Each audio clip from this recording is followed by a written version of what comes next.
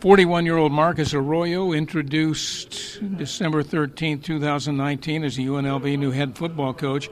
And we had all these people at UNLV over the years telling us about this great football complex they were building. Coach, we need you to tell us about it. We have not had anybody who worked in it to tell us how deluxe it is.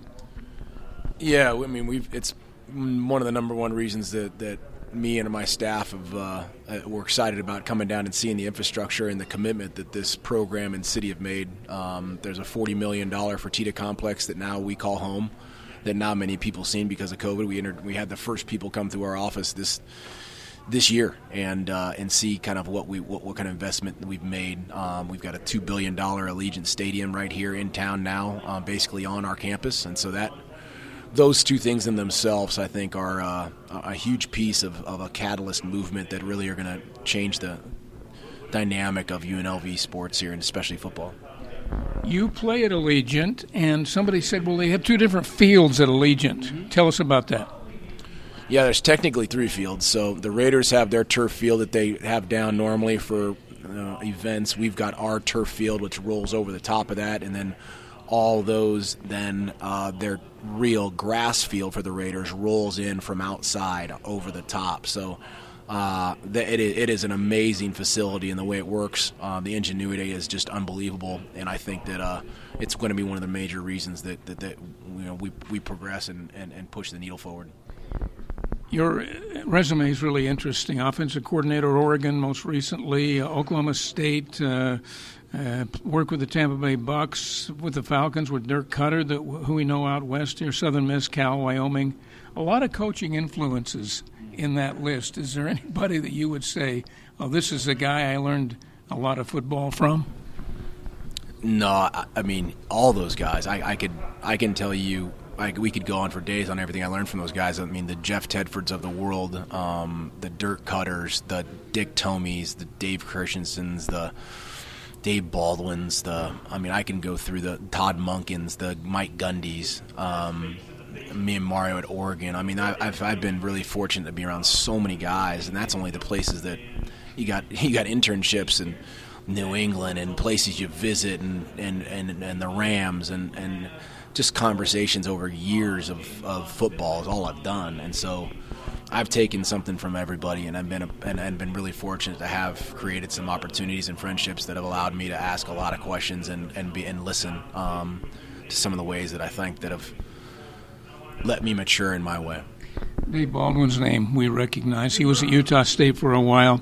You played for Dick Tomey. Played for Dave Baldwin, coached for Dick Tomey. Okay, yeah. Coached for him. And yet, as a player, I don't think you ever played Utah State, did you? No, we didn't play Utah State at that time. I don't know when I was a player then if they were – I don't know if they were in the conference. At that time as a player, it was still Utah, UTEP, San Diego State. That was the original WAC, TCU. And then it broke about 2 years left in my career.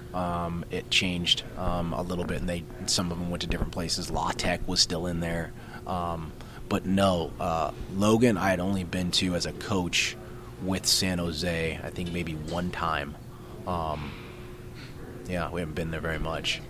Last season, all that happened, pandemic, was that good for anything for you in this first year? You know, it was tough because you prepare your whole life and your career to be ready for this job, and you get everything organized and set, and then that goes out the window, and you got to really fall to your foundation, and that's where I think what was good is you got a chance to find out what you're all about in a landscape that's all brand new, and you got to find out what you really know about people, about organization, about roster, about recruiting, and really do it in a way that's not done, and everyone's trying to figure it out. You call all your mentors, and they're trying to figure it out on their own. So there's no page for it, and I think that we found out a lot about ourselves. We got to really dive into some things that I think are important, and I think there are a lot of human-related elements, mental health, social responsibility, and I think those would be really big. Those are going to pay dividends for our team, and I think that pay dividends for our culture.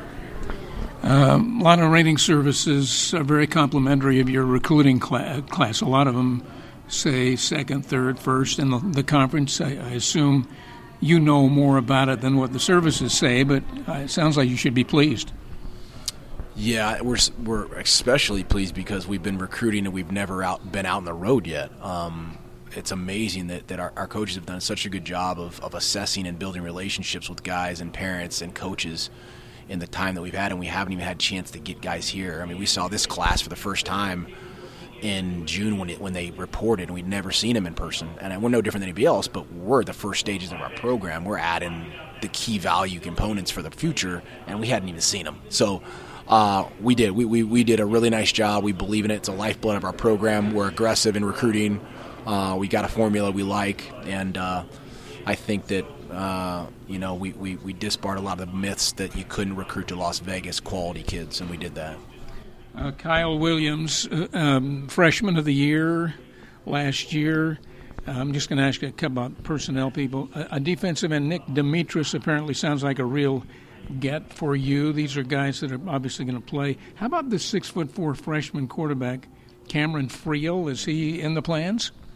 Yeah, we've got 3 scholarship quarterbacks here. We've had a lot of attrition, obviously, in the first year, just like it happens in most programs.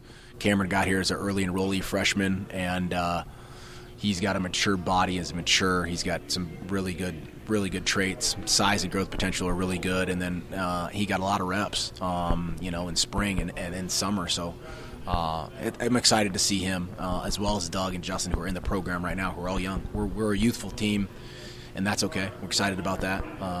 Played 18 true freshmen last year, 19 true freshmen, like 9 walk-ons, and so I'm excited for our brand of football to get a chance to continue to progress in camp. What about spring football as far as making your defense better? Did you make some strides there?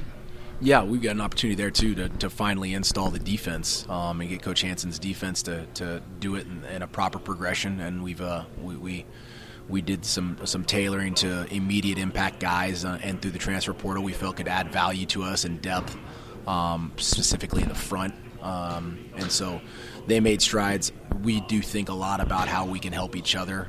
In our program, it's a philosophical tenet of the offense has got to do something that makes the defense better, and we believe in that. And so I think we all made each other better, albeit recruiting or the work, just because we got a chance to finally get out there together. Do you have any kind of coaching history against Blake Anderson? I don't. I've known Blake's name for a really long time. It's a small circle, obviously, but I don't think me and Blake have ever crossed paths. Not that I can remember. Tell us briefly about the 2 players you've got here, Charles Williams and Jacoby Windman. Yeah, both big leaders for us.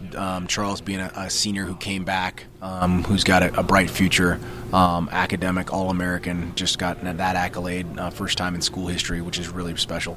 But a good all-purpose back, all down, had a ton of experience and has finally been in an off-season with us. And then Jacoby did a really nice job in just the small sample size we had of him working with us, and we moved him to a second-level player because of his ability to play and I think fit to what we want to do and be more flexible and multiple and utilizing his skill set. Coach, good to have you in the league. We're going to see you October 16th right here in Las Vegas, right in the middle of the conference season. Perfect. Look forward to it. Thanks, Coach. Marcus Arroyo.